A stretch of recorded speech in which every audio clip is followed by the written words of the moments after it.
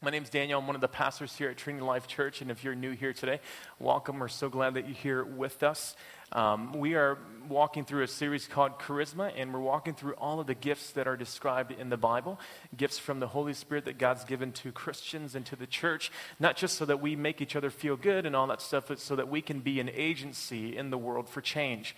And so what we do here with one another makes a big difference what happens in our city and in the world. So it's important for us that we embrace this power called the Holy Spirit, not just this power, but this person of God called the Holy Spirit, because it's in the person of the Holy Spirit that we actually have the giftings and the talents and the skills to do what God wants us to do. Without the Holy Spirit, we would do what we would want to do, and you're still just as gifted and you're just as talented, but it's hard for you to be on God's agenda if you're not gifted with the Holy Spirit.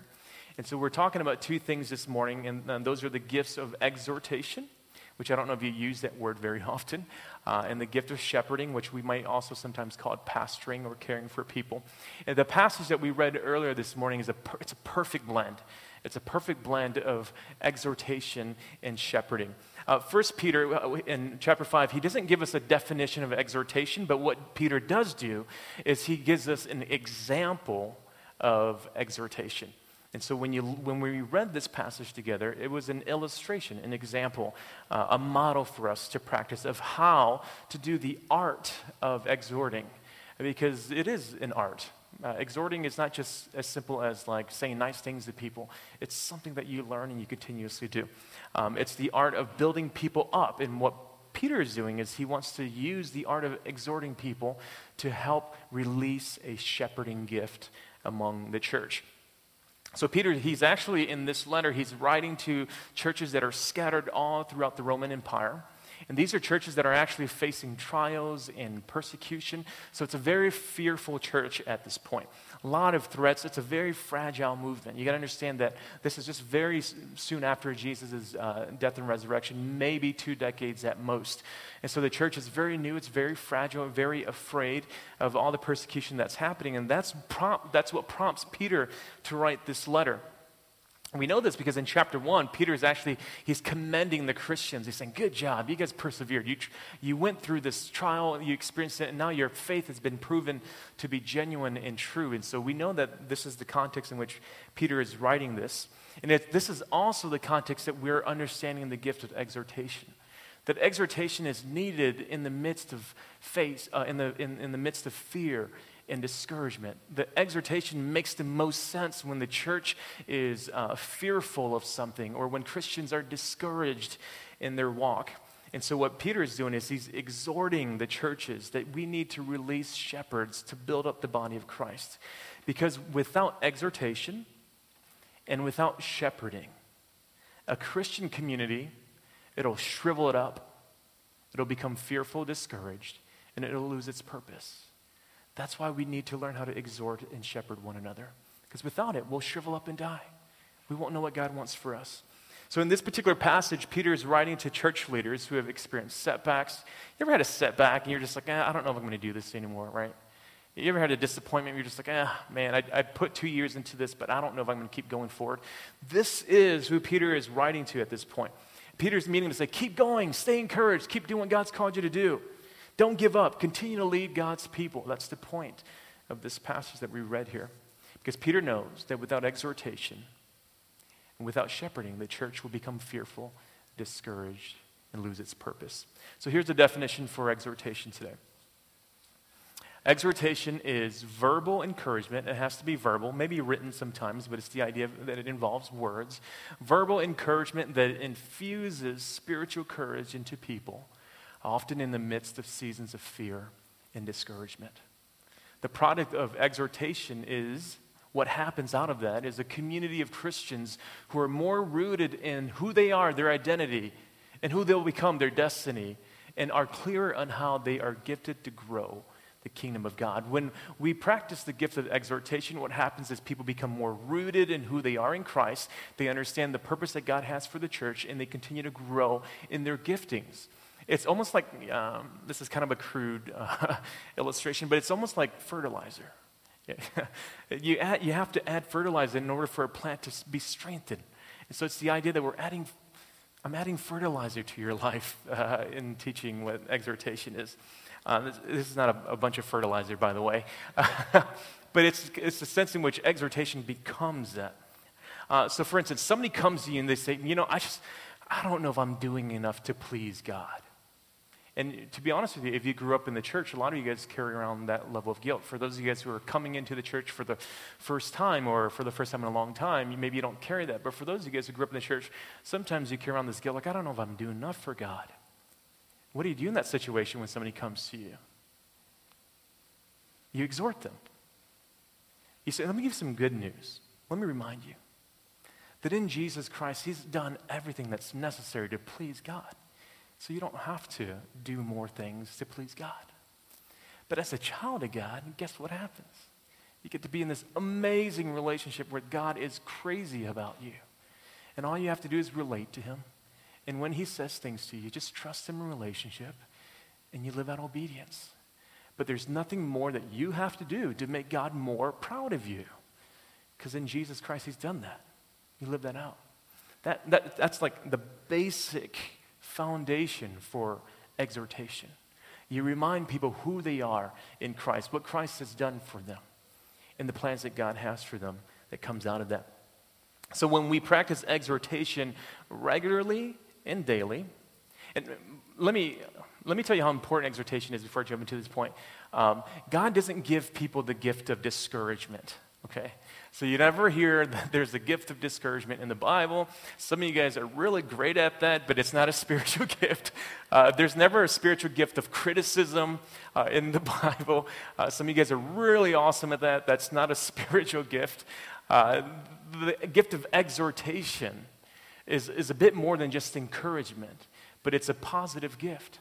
Sometimes it's an in-your-face gift, but it's not the same kind of in-your-face gift as like a criticism or a negative comment or those kinds of things. So when we practice this regularly and daily, what happens is that we instill courage into people. You're reminding others that they're more than just church attenders. They are a son or a daughter of God. They're loved, they're purchased, they're redeemed, they're loved by the Father. They're becoming more like his son Jesus. They're empowered by the Holy Spirit to do good works on this earth, to work for justice in the face of evil, to raise up the poor and the marginalized, to love the stranger and the foreigner, to preach the gospel, to heal the sick, even to raise the dead, Jesus tells his disciples, all in Jesus' name. And when you learn to practice the art of exhortation, people walking away more than just feeling encouraged. When you practice the art of exhortation, people will walk away and they're like, whoa, I feel like I know myself better. Because you spend that time instilling identity into people. People walk away feeling empowered, impressed, impassioned, installed into the mission of God. They'll say to themselves, I went away for prayer, and I came back knowing myself better. I went to them feeling lost. Now I feel more focused. I went to them feeling discouraged. Now I'm energized. I was depressed, and now I'm excited about what's going on in my life. All because we practice the gift of exhortation in the church. When was the last time? When was the last time that you exhorted somebody where you were exhorted? We need this gift. How can we, as a community of Christ, be a convincing witness to our city without this gift? We need this gift. On a daily basis, I probably tell myself at least 12 times on a daily basis that I suck. Maybe you don't feel the same way, but maybe your words aren't I suck. But maybe my point is that on a daily basis, I am bombarded with thoughts and ideas that tell me that I am not who I think I am, that I cannot do what I think I'm called to do. And so the predominant feeling that oftentimes I carry in my body when I'm walking around and meeting with people is, man, I suck. I'm really not equipped to do this. And I would bet that a lot of you feel similar to that. And maybe you don't feel like you suck. Maybe you feel like you're the best thing in the world. I don't know. So I'm speaking to, a few of us here. But how could the church walk around feeling like we suck and be what we're called to be in our city? And so it's the gift of exhortation that gets us out of that. Here's a point that I want us to pay attention to. Tweet this. I think it's less than 140 characters. But when you successfully exhort someone, they will no longer see adversity from the perspective of fear or discouragement. They won't see the troubles around them from a perspective of fear and discouragement, but they will begin to see it from the perspective of God and spiritual growth. After you exhort them, they'll walk away and say, I thought I was in trouble, but no, actually this adversity that I'm facing is an opportunity for growth. God's doing something in my life. I thought it sucked. I thought I was in some period of darkness, but no, man, God is in this situation. He's about to turn this thing around. It's about to become a ministry for me. And so this is why we practice exhortation. We're looking way beyond just the circumstances. We're trying to raise you up and trying to see the situation from the way that God sees the situation. And so Peter actually is illustrating this for us. He gives us, I've been doing a little bit more 3 keys or 3 principles or 5 ways, right? So, all you self-help people love this.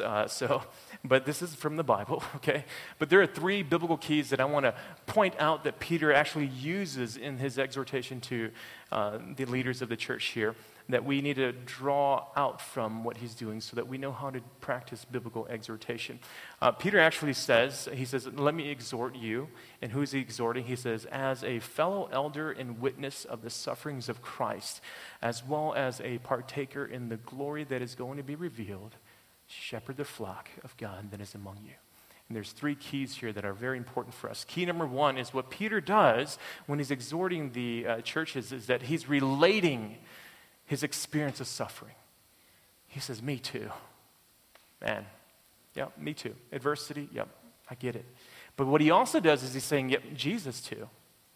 You see, he says that as a fellow elder and witness of sufferings of Christ, he says, I've been there and Jesus has been there. We know how hard it is. Relate your experience of suffering.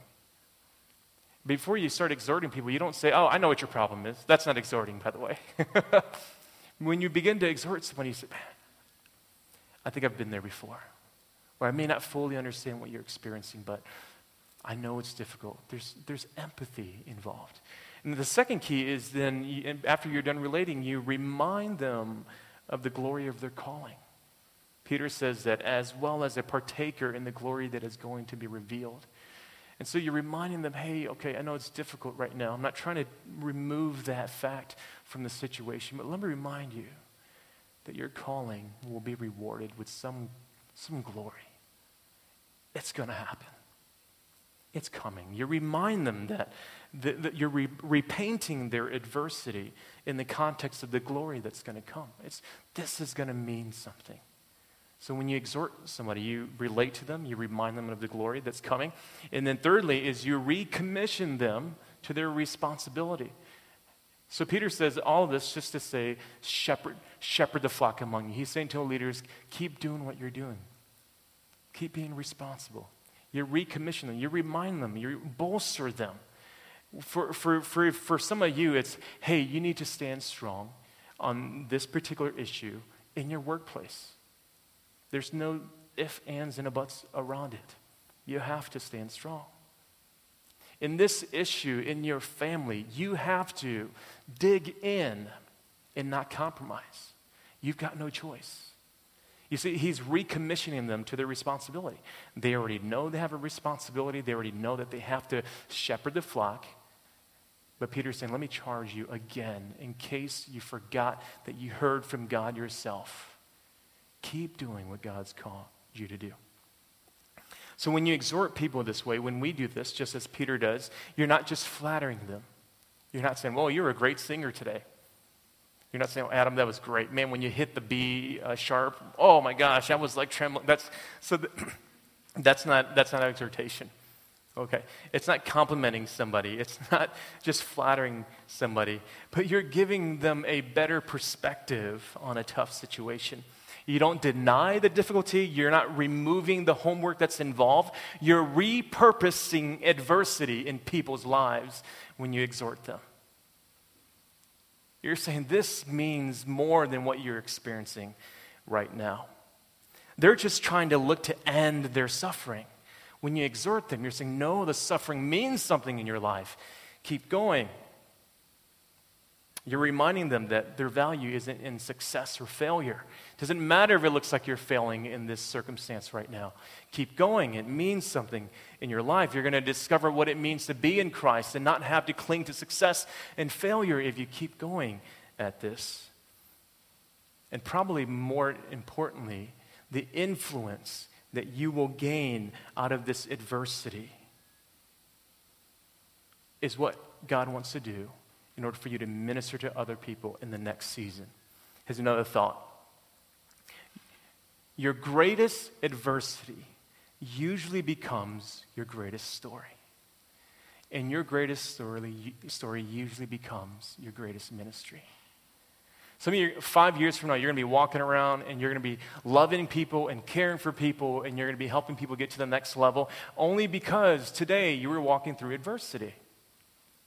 Your greatest story comes from your greatest challenges. And it's from your greatest challenges that God will use even your failures and mistakes to love, minister, reach people in the next season. So oftentimes your influence is correlated, your future influence is correlated to the fire that you're experiencing right now. So good news, if you're in the fire right now, you're going to have a lot of influence a couple years from now. If you're in the thick of it right now and you're struggling, you're just like, I don't know, and you're afraid and you're discouraged, good news. Keep going. Be around the people that exhort you. Don't be around the negative Nancys and the complaining Kellys. Sorry. Be around the exhorting Edwards. Because in a couple of years, your adversity is going to mean your influence. From a psychological standpoint, so maybe you're not super religious and you're thinking, oh yeah, that sounds like really good and all, but from a psychological standpoint, exhortation makes complete sense. It makes total sense. You don't have to be super religious to understand why exhortation is important and why it makes sense.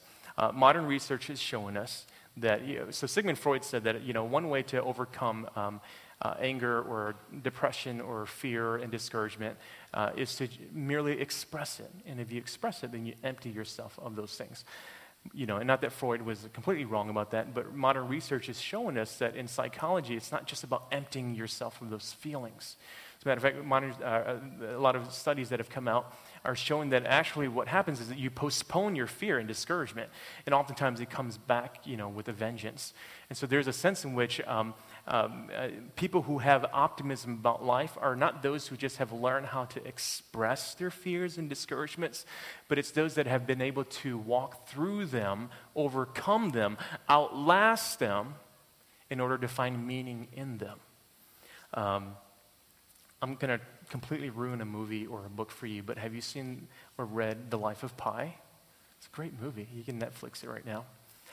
It's about a young boy who his father took him to the zoo and forced him to watch this tiger eat this goat. And from that point on, he was like deathly afraid of tigers. And so through a set of circumstances, Pi finds himself in the ocean, stranded on a lifeboat. And, who would have guessed that his only companion on the lifeboat was a full-grown adult tiger, right? Which was named, oddly enough, Richard Parker. And so this whole time, Pi is talking to Richard Parker, the tiger. And obviously, if you're Pi, the whole time you're freaked out.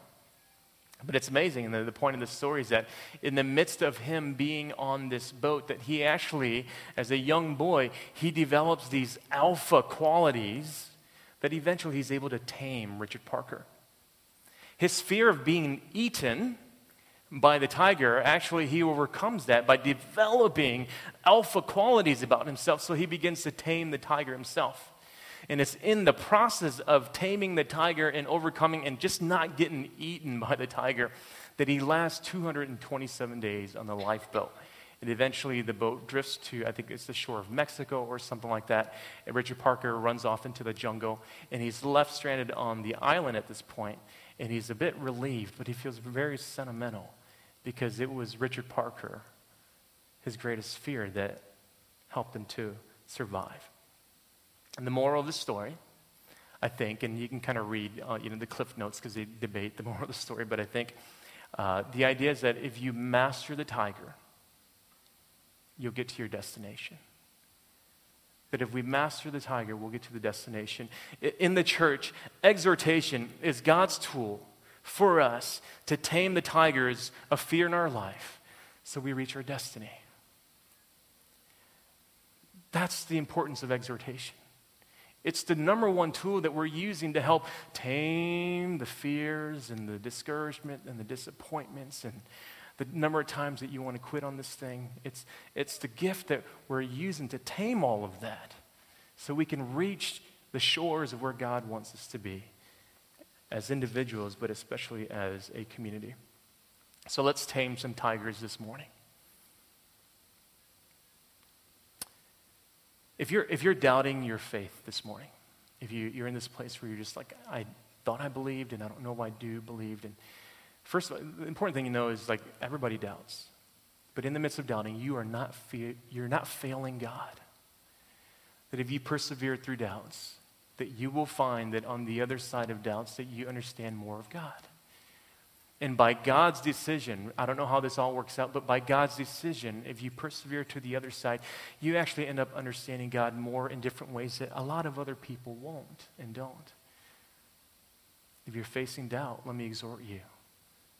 Keep believing. If you're in a crisis, you don't have enough money, you don't know where you're going to live, if you feel like you just don't know the next step and you just feel like every cell in your body is just anxious all the time, you're not falling apart. I know for some of you guys, it just feels good to know that, hey, I'm not falling apart. I feel like I'm falling apart, but you're not falling apart. You don't have to fall apart. Sometimes God takes you in the fire because he wants to refine you. And it's in the shedding of all of those things that you begin to realize and you cling to this deeper faith that God is actually walking you through that. If you are depressed or anxious, you're not going crazy, by the way. I think we have a whole entire series of that a couple of months ago that we did. But if you're depressed or anxious, you're not a crazy person, okay? God can take you into the darkness because oftentimes it's in the darkness where you look for the light. The danger of depression and anxiety is that when you're in the darkness, you try to create your own light, and sometimes that light can burn you. God will turn it on. God will turn on the light for you. Keep persevering.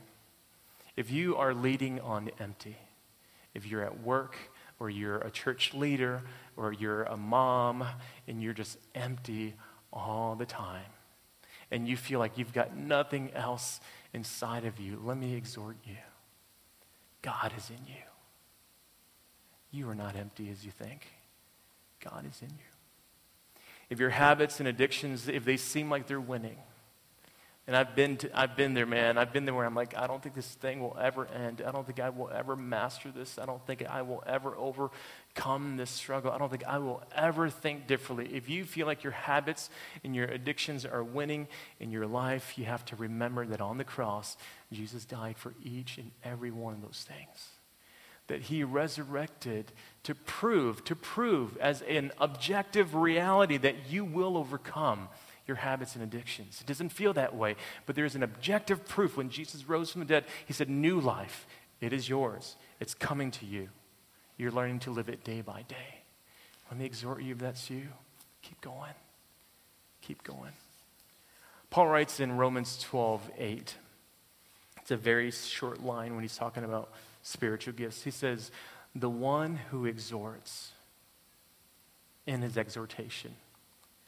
He's meaning that if you're gifted in this way, if you're good at doing this, or if you just feel like you look around people and you just see like they're zombies and I need to bring life to them, the Apostle Paul is saying, man, do this. If your gift is exhorting, don't hold back. Be your part in the body by exhorting people. There are many people around you day by day where they're bombarded by thoughts that bring them down. You be the person to bring them up, to remind them who they are in Christ, to remind them that they have a destiny, a glory in Christ. You be the person to bring them up. This is your role in our church. Our leaders need you. Our trailer driver needs you. Our kids' ministry needs you. Our local engagement needs you. We need to hear, keep going, pastor. Keep going, worship leaders. Keep going. Everybody in our church, you don't just say that to just those that are the down and outs, but you say that to those who are even in the midst of their height of influence. You're saying, keep going. We need this gift in our church. If you've been holding back, don't hold back. After today, don't hold back. Send it out in emails. If you're the kind of person, you're kind of introverted, you know what? Emails is just as good sometimes. If you're very extroverted, tone it down just a little bit, okay? People need to hear the affirmation as well. This is huge. This is huge.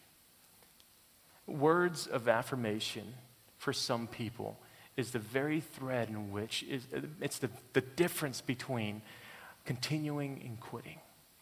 And if you're gifted to exhort people, and you're going to be the difference maker between them quitting or continuing to go on, then you need to step up.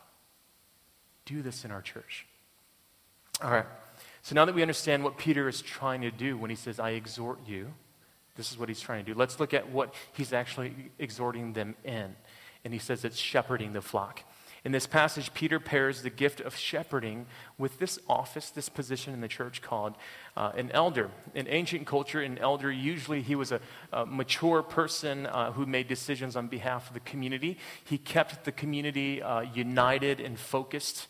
And so the New Testament church picked up on this model of leadership. And so when churches were planted, the apostles like Peter and Paul, they appointed elders in each church. And we're not talking about like huge churches, but probably churches about our size, and there were about 3 or 4 guys that were leading the church in this way. And remember the context that Paul's writing, because these leaders aren't like, let's take the hill type leaders. These leaders are like, is this worth it kind of leaders. Like the stuff keeps pressing in on us. They keep persecuting us. Is this worth it? This is the conversation that the leaders are happening, and this is the conversation in which he's trying to tame their tigers and reminding them of their responsibilities and their gifts. He's saying to them, don't lose sight of your mission. If you're a leader in our church, don't lose sight of your mission. Don't lose sight of your influence that God's given to you. Right now, as Mike and I were praying through, God, would you raise up elders in our church? We passed our 3-year mark. We turned 3 about a month and a half ago as a church. We're saying, God, would you raise up elders in our church that care for people the way that Jesus cares for people, but also cares for our city the way that Jesus cares for our city? God, would you raise these kinds of people up? And so, because we believe that the healthiest version of us is a church being led by healthy elders, healthy leaders. And so we've been praying that for some time, and we're hoping and praying. We're praying for individuals, and we're praying for people in our church that you would hear that call. You would hear this, that we're looking for elders in our church, and you would hear that, and you're saying, I don't know if I can be an elder soon, but I want to become an elder, or I aspire to be an elder soon, and let me work my way. There's a list of qualifications in 1 Timothy chapter 3 that we use as a guide. Let me look at those 14 things. I know it's very daunting if you ever read that. But we're looking at that, and we're saying, God, would you summon, would you call, would you awaken some people to say, man, I want to aspire to do that in the church. So what does it mean to be a shepherd in the church? What does it mean to be gifted in this area? Shepherding is overseeing the spiritual condition of people by providing emotional, mental, and physical care. Why? To help them in overcoming stumbling blocks to spiritual growth, and to help them overcome stumbling blocks to their pursuit of the kingdom of God. This is what shepherds do. If you're a leader, if you're shepherding in this church, that's your primary lens in which you view your leadership. For some of us, maybe you're not going to be an elder, but it doesn't mean that you're not gifted with this gift of shepherding people. It is so necessary that if you lead a ministry team, or if you're leading a BLG, that this is the mindset that you're shepherding people, okay? Because listen, you're not trying to solve people's problems as a shepherd. That's not your role. But what you're trying to do is you're overseeing their condition so that through community and through their response to God, that stumbling blocks would be removed out of their way. It's not your job to be the best counselor. And so when we say shepherding, we're not saying that you're a great counselor necessarily. But you're really good at you keep tabs on people. You just know where they're at. And I would say that if you're leading a ministry in our church, man, this is huge. That this is a very big part of our leadership motto is that you know how to keep tabs on those that are under your influence and care. 4 questions that a shepherd leader asks. And so you may be saying, okay, if I feel geared towards this way, I care about people's spiritual growth. I care that they actually just don't show up, but I really want them to grow in their relationship. What kind of questions should you ask yourself if that's where you're at right now? First question is it's kind of the directional question, is how can I help this person move from being a taker, consumer, and abuser to a giver, producer, and healer?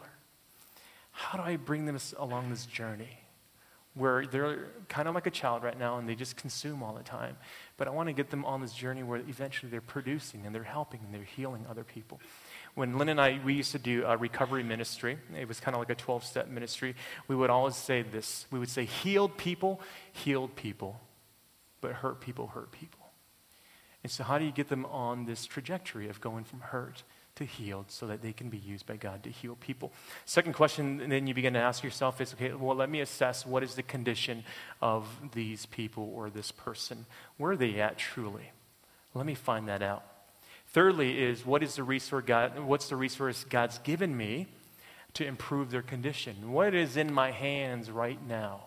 Or what is located nearby me where I can use that resource to help improve their condition? And then fourthly, so that how can they become more integrated and integral in our community? And so we've seen people come and go in our church, and that's just the nature of downtown. But by and large, when people get to the process in which they're getting ready to break through and they're getting ready to heal, they're getting ready to get closer into our community, they step back because sometimes healing hurts. And so it's the shepherds that say, keep going. You need to stay in this. You're getting ready to see a breakthrough. You're getting ready to see freedom in your life. But we've seen so many people in our church that get to that point where there's a line that they have to decide. There's a decision that they need to make, but there's nobody carrying them across that line. And so they step back. And not only do they step back from this community, they begin to step back from God themselves. And it's the shepherds. It's the shepherds that are saying, cross that line. We'll help you cross that line. We need that in our church. We'd be a church of 500 people in 3 years if we didn't have so many crazy people leave our church because they got issues. I got issues, okay? I got issues too. But I'm just saying, when people get to the point where they're close to health, they're so close to health, and they step back for whatever reason. I don't know. Proverbs says that sometimes dogs like to go back and eat their vomit, and I'm not saying that about those people, but we have that tendency inside of us. Then when we're close to healing, we step back because there's some comfort over here in knowing that if I don't heal, at least I get to complain or whatever. I mean, I'm not saying that people want to be victimized, but sometimes people want to be victimized. And so it's the shepherds that say, keep going. Take the step. Plug in community. Go to that thing. I'll read the Bible. So keep going. We need the shepherds to say that. All right, I'm running out of time. Peter exhorts the elders, and he addresses them. When I say that he exhorts the elders, I don't want us to tune out and say, well, I'm never going to become an elder. But I want you to pay attention to how he exhorts the elders in this passage, because you have levels of influence in your workplace, in your community, in your children's schools, that this applies to you just as much. It's what I call the attitudes of a shepherding heart. These are the attitudes that Peter is addressing of anybody who is in a shepherding position, that your attitudes should be this way. And the first attitude that Peter says is, shepherd the flock of God that is among you. Pay attention to the people who are around you. Not to the people who you want to be around you. Not to the people who will eventually become around you. Not to the people that used to be around you. Take care of the people that are around you now. We have this saying in church planting, people who start churches, we have this saying for pastors: pastor the church that is among you, not the church that's in your head. Because the church that's in your head is always like close to perfect, but not the church that's among you. You have 12 people that are in your care right now. Shepherd them. They don't look and act the way that you wish they would because you wish those other people would join you. And you realize this, right? When those other people join you, they're just as messed up as the people that are around you right now, right? You realize that, right?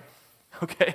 So he's saying if you got 12 people around you, shepherd those people. If God's giving you 3 people to really care for those 3 people. If you've got one person in your life, if you've got one person on your team, you better care for that person because that's the person that God's giving you. If you got nobody around you, you better find somebody to care for. Shepherd the flock that's among you. Secondly, the second attitude is exercising oversight, not under compulsion, but willingly as God would have you. This addresses motivation. Some people lead and care for people because, in vocational ministry, it's a paycheck. Terrible reason to be in ministry, by the way. If some of you guys aspire to be, in full-time ministry one day, it doesn't pay a lot of money, okay? So terrible reason. But also people do it sometimes because it makes them feel good. They have somewhat of a reputation. Yeah. I lead a Bible study of these 6 people, right? I don't know, what happens in that psyche, but people feel that way. And so he's saying that don't do this because you have to do it or because or you feel obligated. Get your heart right with God. Let it be from a place of love and mission and not this place of obligation and compulsion. Number 3, sorry, I said this earlier, not for shameful gain. And this is actually the motivations that sometimes people do it for accolades or reputation, or they like being applauded, I was a worship pastor for, I'm only 36. Since I was like 12 years old, I was leading music in front of people. And when you start to get good in it, people start saying, hey, you're great and you're awesome. And, and so it can go to your head sometimes, And I remember when I started leading worship for a larger church, and people said, oh, I really like it when you lead. And I like the other pastor, but I like you more. What does that do to your head? Peter is saying, don't do it for those reasons. That's a shame if that's the reason why you're doing what you're doing. And so he's saying, don't do it for shameful gain. Not domineering over those in your charge. Don't be a forceful personality. Let me tell you something very important about, at least within the church, but probably in your workplace as well. But whenever you have some measure of authority, everything about your personality is amplified. And so if you're already an angry person, your authority makes you seem like a very angry person. And this is why dads have a bad reputation in the house, is yelling all the time, because it's not so much that we yell all the time, it's because we have authority plus our brokenness. And so Peter is saying, don't be domineering. Go out of your way to be gentle with people. And lastly, the last attitude of a shepherding heart is be examples for the flock. And he's not saying just be an example so that people know what to do. But he's saying be an example. But let people close enough to you so they can sniff you out as the real thing. Kind of like we were saying about evangelism last week. Let people come close enough to you so that they know that, man, what you're doing is consistent with your lifestyle. Be an example for them. Let people come close enough to you so that as you're doing ministry, they're learning how to do ministry with you. When you share your faith with somebody, bring somebody with you. When you begin to, get plugged into the church, bring somebody with you. Never do ministry alone. Be an example to the flock. All right. Music's going, so that means I got to wrap up. Okay, that's fine. It's going to be great. That says it's already 12:35. So here's a couple things to look out for. When you don't do shepherding ministry and leadership with this heart, eventually two really sad things will happen. Number one is that if you don't do it with the heart of people growing and people finding their place in the kingdom of God, if you do it for any other reason than that, what happens is that people begin to become dependent on you. And you become their guru. And I don't think that's how this deal was meant to be.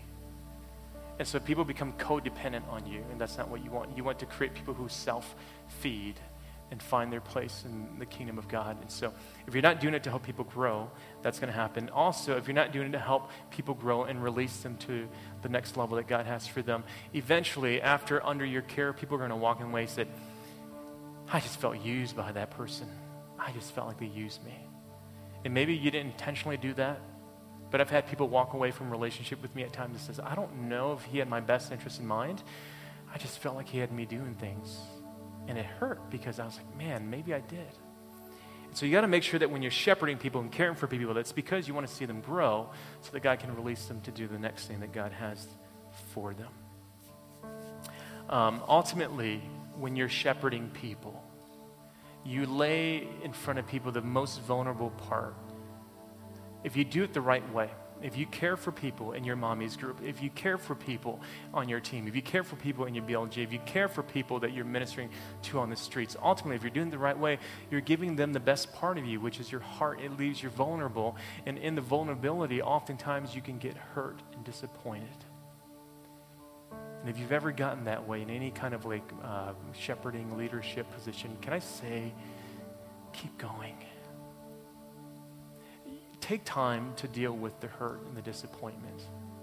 It's so crucial. That's why we need exhortation. But have you ever been in this place where you were hurt and you were disappointed and you're just like, I don't know if I want to keep going? In ministry, let me tell you the secret in ministry. And this is not just for pastors, but anybody who wants to love people in Jesus' name, 100% of the time, you will get hurt. If you're doing it the right way, you will get hurt. The person that we sing songs to and the person that we bow down to was killed for loving people. Of course you're going to get hurt in this game. Of course you're going to get hurt. That's why you surround yourself with exhorters. They say, keep going. You're so gifted at this. I know you've been shot at. Keep going. You're doing so. There's like 15 other people that love what you're doing. Don't listen to the one who's gifted in criticism. Keep going. Don't let failure discourage you from trying again. Don't let rejection filter your vision for the future. Don't let slow results dictate your worth.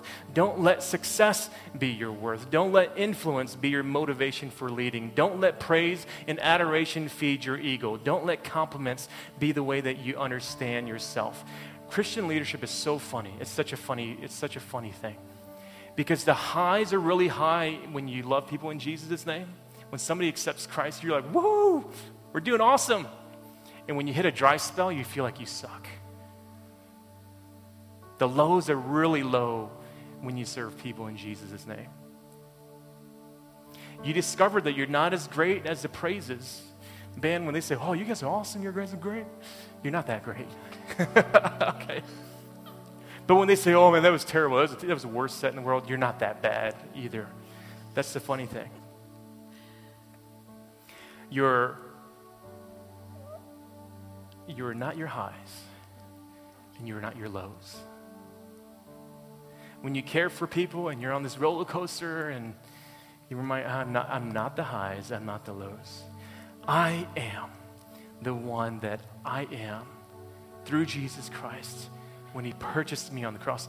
Love how Peter ends his exhortation. He says, when the chief shepherd appears, when Jesus shows up at the end of the day, you will receive the unfading crown of glory. Your reward is purchased already. It doesn't matter success or failure. If you're in this game, if you're shepherding, caring for people in Jesus' name, you got the gold. It's yours. The reward has already been purchased for you. Keep going, leaders. Keep serving. Keep loving in Jesus' name. Peter ends his exhortation with, clothe yourselves with humility towards one another. The only way to keep going is to stay humble. The kingdom is upside down. The prideful people has a funny way of being brought low. And it's those of us who felt like we never were good enough. As much as we tried, it didn't feel like it was good enough. When you feel that strange sense of not so much like debasing yourself, but like, I don't know if I'm qualified or good enough to do this. It's that Jesus, he's so attracted that he says, that's what I want to lift up. That's what I want to raise. Those are the kinds of leaders that I want to represent my church. Not those who have it together, but those who know they struggle. I want to see those lifted high. Peter says that in due time, in the proper time, he will lift you up. If you don't feel like you've ever gotten any affirmation from anyone for what you're doing, first of all, I'm so sorry that you feel that way.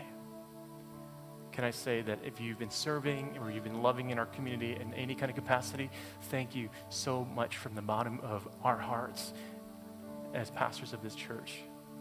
But let me remind you, the greatest reward is not coming from under shepherds. It's coming from the chief shepherd. He will tell you how well you did. Last departing thought. Take this to be a farewell gift for us today before we pray.